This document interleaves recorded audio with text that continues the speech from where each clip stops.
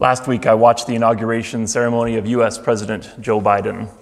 It was a very American affair, full of pomp and circumstance, some interesting style choices, and a grandiose and generous interpretation of America's role in the world. As you'd expect, President Biden's inauguration address was all about change. He named the challenges that are facing the country: pandemic, climate crisis, economic inequality, racial injustice, political extremism, and division. He pointed back to other great challenges of American history, reminding his fellow citizens that struggle and division are not new. He offered his vision for overcoming the present crisis: healing, unity, honesty, strength, unity, faith, and more unity. And he promised that America will stand, rebuild, come together, overcome, and above all, rise. USA, USA. Sorry. While the contrast between Biden and the last guy was a big relief, Biden's speech really wasn't all that inspiring or unique, in my opinion. Things are hard right now, change is coming, and here's how we're going to make things better. That's pretty much what the previous president said at his inauguration as well, just framed with different hardships, different enemies, and a very different path forward. And that's basically the same formula as what the president before that said as well, and the one before that, and the one before that. Change is the opportunity to overcome hardship on the path of success. Pretty standard political speech, and actually what we want to hear from our leaders most of the time. In times like these, we want reassurance that it's going to get better. A new day will come. We shall overcome. That's the kind of hope we need right now.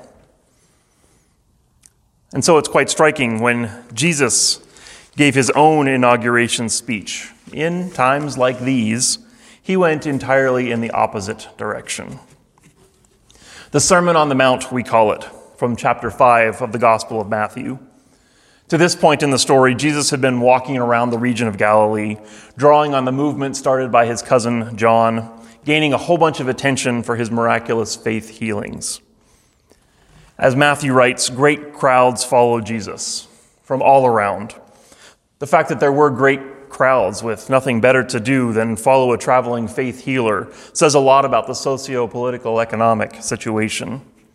There was significant disease, poverty, discrimination, oppression. You don't walk for days to follow a stranger up a mountain unless you're pretty desperate. And so, when Jesus saw the crowds, he went up on the mountain, and after he sat down and the disciples had gathered around, Jesus began to teach them. Sounds casual enough, but this was a capital M mountain. Jesus was following in the footsteps of Moses in the Exodus, the chosen one who went up the mountain and came down with the word of God, the word directly from God, from God's mouth. When Jesus went up the mountain and began to teach, this was the symbolism that this was a sacred moment, a turning point, an inauguration speech. Jesus was going to lay out the vision for his new regime. That's how it would have been received by those gathered to listen. And 40-ish years after that event, the audience to whom Matthew was writing his gospel would have understood it that way as well. It is commonly accepted that Matthew was writing for a community of Greek-speaking Jews living in Antioch, Syria, around the year 70 CE. As I explained a few weeks ago, this was a season of major change for the Jews, unwelcome change. A rebellion in the Jewish homeland of Judah had just been brutally crushed by the Romans. Jerusalem was destroyed. The temple was burned and ruined. This was devastating to the Jews spread across the Roman Empire. The Jews in Antioch would have had relatives and friends killed in the siege of Jerusalem. And in the aftermath, they would have been treated with suspicion at best, or outright hostility as potential rebels. The Romans didn't mess around with rebellious citizens. The Jews had lost their temple, the center of their religious and cultural identity. The Jewish followers of Jesus were beginning to see themselves as something different, but their community and their theology was brand new. It was fragile. They were still Jews, and the temple was still the house of God. And now all that was gone. As I said a few weeks ago, the writer of Matthew first reminded this audience that this was not the end, that the long history of God, the people of God, was filled with these kind of unexpected, unwanted crisis moments. And through it all, God was faithful in bringing a new way out of and beyond the old way. And now, in telling Jesus' story in this gospel format, Matthew is laying out the vision for this old yet new thing that God was doing. How do we deal with massive, unwanted, traumatic change? By following Jesus up the mountain. Blessed are those who are poor in spirit. The realm of heaven is theirs. Blessed are those who are mourning. They will be consoled. Blessed are those who are gentle. They will inherit the land. Blessed are those who hunger and thirst for justice. They will have their fill. Blessed are those who show mercy to others. They will be shown mercy. Blessed are those whose hearts are clean. They will see God. Blessed are those who work for peace. They will be called children of God. Blessed are those who are persecuted because of their struggle for justice. The realm of heaven is theirs. Famous words, so much that we might have trouble hearing them because they've been covered with multiple layers of meaning over the ages. So if you can, imagine what it might have been like to hear this for the first time as part of the Jewish community in Antioch. Blessed are those who are spent, desperate, whose spirit has run out. Blessed are those who are grieving, those who must hold back their strength, those who must stay quiet and play nice. Blessed are those who long for justice, those who have pity, those who didn't deserve this, those who keep the peace, those who have been abused for their faith. It seems to me that this would have sounded very familiar to the Jewish Christians of Antioch. Desperate, grieving, keeping our heads down while we long for justice and peace, mistreated and abused because of our religious identity. This is us now. It feels like Jesus is giving a list of the troubles facing his followers, the stuff that they're already going through, their fears of what was coming in the aftermath of the crisis. That's a pretty common rhetorical tactic, really. This is what Biden did in listing the challenges facing the states last week: pandemic, climate crisis, racial division, economic struggles. I see you. I feel your pain. I know what you're up against. As I said, we like leaders who hear us and feel our pain. As Jesus named what they were going through, he had the crowd with him in Antioch and on that mountainside in Galilee. We are down, and he sees us where we are. And now comes the part where he lifts us up, points us to a brighter future, challenges us to rise. Except that's not what Jesus is up to. Where most leaders describe change as this upward trajectory, an opportunity to look up and rise up, Jesus turns that arrow around. Blessed are you, the ones who despair, for yours is the kingdom of the heavens. There's a lot to unpack in that sentence. Let's start with blessed. I have to say I don't really like that word, and not just because of the hashtag. It reminds me of an inside joke in my family. Back in her service adventure days, Carrie was a teaching assistant in a kindergarten class at a Christian school. And one day she made an offhand comment to one of the students. Something good had happened to them, and she said, "Oh, wow, you're such a lucky duck." One of the other kindergartners overheard and corrected her, "No, Miss Carrie, he's a fortunate duck." Somewhere that student had gotten the message that luck wasn't a good word. I assume that their parents had told them that Christians should give credit to God and not to random luck or superstition. And I get that concept, trying to instill gratitude. But changing the word doesn't really help. The common use of blessed has an element of fortunate in it. Lucky, auspicious, charmed. Or maybe favored, chosen for something special. You're blessed. The Greek word here doesn't seem to have that good fortune element to it. It's tough to translate into English, but I don't think that Jesus is saying that these people are lucky or that they've been particularly selected for their benefits, for these benefits that come with having their spirits broken.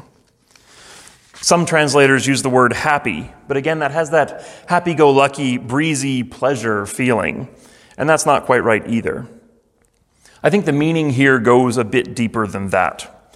It's less of a feeling, more of a statement about status and condition. You are sacred. You have God's attention and approval, not over or against anyone else, but just as you are. You're in the right place. It's okay. You're still good. Are we good? Yeah, we're good. That's blessed. The Jewish followers of Jesus after the destruction of Jerusalem did not feel good. They felt shaken, abandoned, punished, scared. This change had cost them a lot, even from a distance. They were outsiders now. They had lost all the things they associated with God's favor: prosperity, security, the tangible benefits of homeland and temple. And yet, Jesus said, "You're still good. Your status hasn't changed. You're still people of God. It's okay to be broken, poor in spirit. You still have that which matters most." That which matters most in the Gospel of Matthew is named the kingdom of the heavens. In other Gospels, the same concept is named the kingdom of God. The inclusive Bible translation uses the word kingdom because God as ruler is not gendered like a king or queen, and because the idea of kinship captures the relational, tribal, family nature of the realm of God in a way that our modern political understanding of a kingdom or a nation does not. But don't miss that the first century Jews would definitely have understood this as a political reality, not just a spiritual one. They had just lost a literal kingdom to the conquering emperor. Their status politically in the Roman Empire was shaken. The security of their kingdom citizenship had been lost. And to that, Jesus says, the true nation of God, what it is to be the people of God, that is still yours, even when your spirit is empty. The heart of that kingdom, what really matters, that remains. You still belong. You still have the true homeland. And not someday, but now, blessed are you. Yours is the kingdom. Already, now, even though you are poor in spirit, the heart of the kingdom is already yours. You people in the crowd, longing for healing, desperate for sustenance and security, dreaming of revolution and a better way, yours is the kingdom now. You Jews in Antioch, beaten down, grieving, afraid, numb from the suffering and death, you are blessed already. Here at the bottom, you are blessed. That's a pretty powerful invocation to remind people who are in crisis that God is with them where they are, that God is meeting them right there at the bottom. Imagine if that had been Biden's campaign speech. I see the challenges, I feel your pain, and let me tell you, you are blessed. You're good. Everything you really need, you already have. It would have taken a lot less time to count the votes if that had been the message from a presidential campaign. And yet, that is the way of Jesus. Not change as opportunity for success, but change as opportunity to embrace hardship, to find God with us at the bottom, because God is already here in the midst of what feels like defeat. Now, you particularly observant folks have already noticed that Jesus' speech does talk about a better future of comfort, of the security of the homeland, of nourishment, justice, mercy, assurance, even recognition and praise.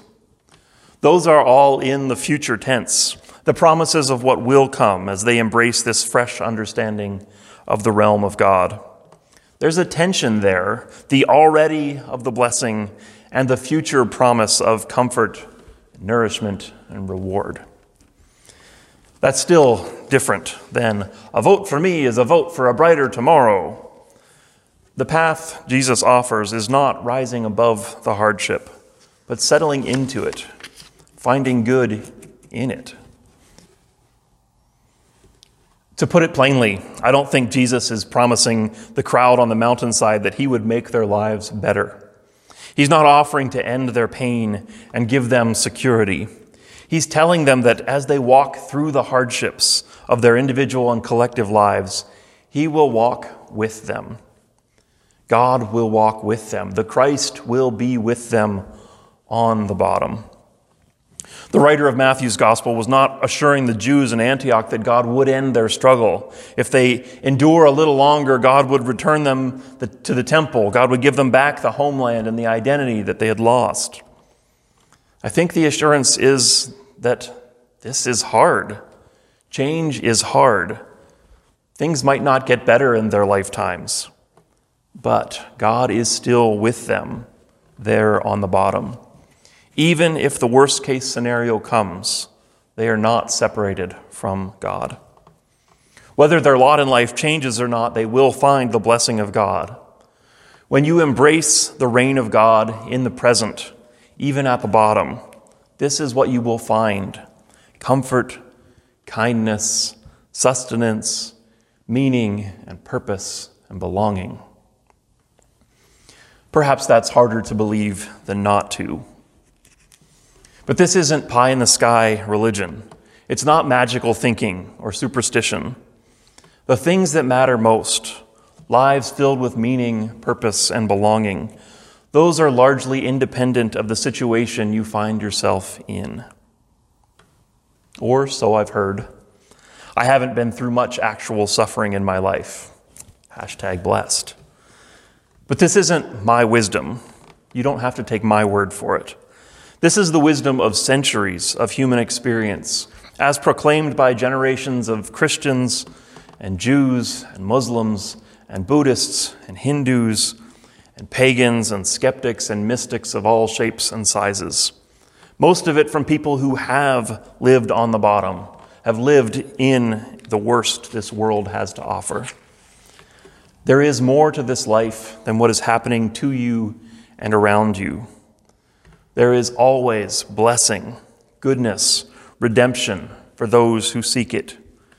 There is always meaning, purpose, and belonging. Enough. Even when you're at the bottom and powerless to change your circumstances. Blessed are those who suffer in their struggle for shalom. The realm of God is theirs. Now, that doesn't mean that we don't work to end suffering, especially those of us with power and resources.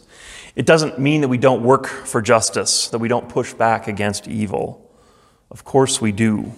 The hope of the realm of God is shalom, nothing missing, nothing broken.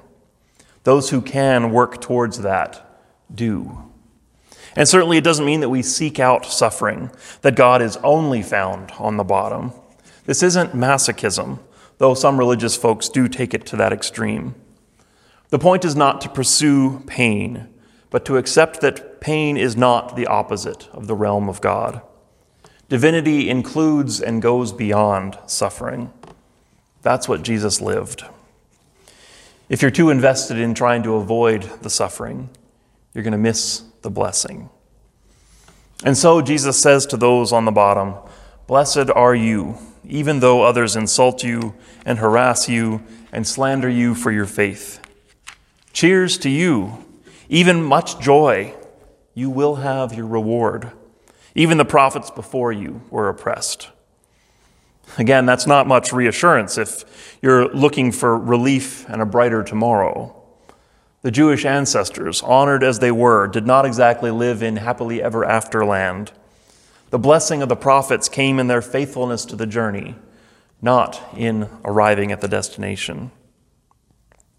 And so Jesus ends this section of his speech with two famous metaphors, calling his followers to the day-to-day integrity of living as the people of God in the middle of the realities of life.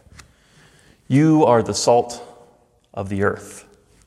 You are the light of the world. Salt, seasoning, and light from a lamp. Both of these were a lot more difficult to come by back then than they are now. And still, in spite of their relative scarcity, both of these are instruments meant to be used. If you keep the seasoning on the shelf, it's not very effective. If you try to protect your light, it won't bring radiance. In the same way, you are to live where you are, in the time you find yourself in, to get into the mix, to bring flavor and illumination to the world as it is. In this way, you will bring attention and honor to your God. This will connect you with the source of life. The evidence, the fulfillment of the blessing comes in the moment, in the living day by day, moment by moment. That's the way of Jesus. Not the onwards and upwards pursuit of success, not climbing the path of change out of the struggle towards a brighter tomorrow, but living the presence of God already right here in the middle of the struggle through the faithful daily work of salt and light. And so it is with us. You too are salt and light in your particular kingdom. Even when your spirit is bankrupt and you long for peace and justice that never seem to come. Are we good? Yeah, we're good. May you know the blessing of Christ with you, now and always, world without end. Amen.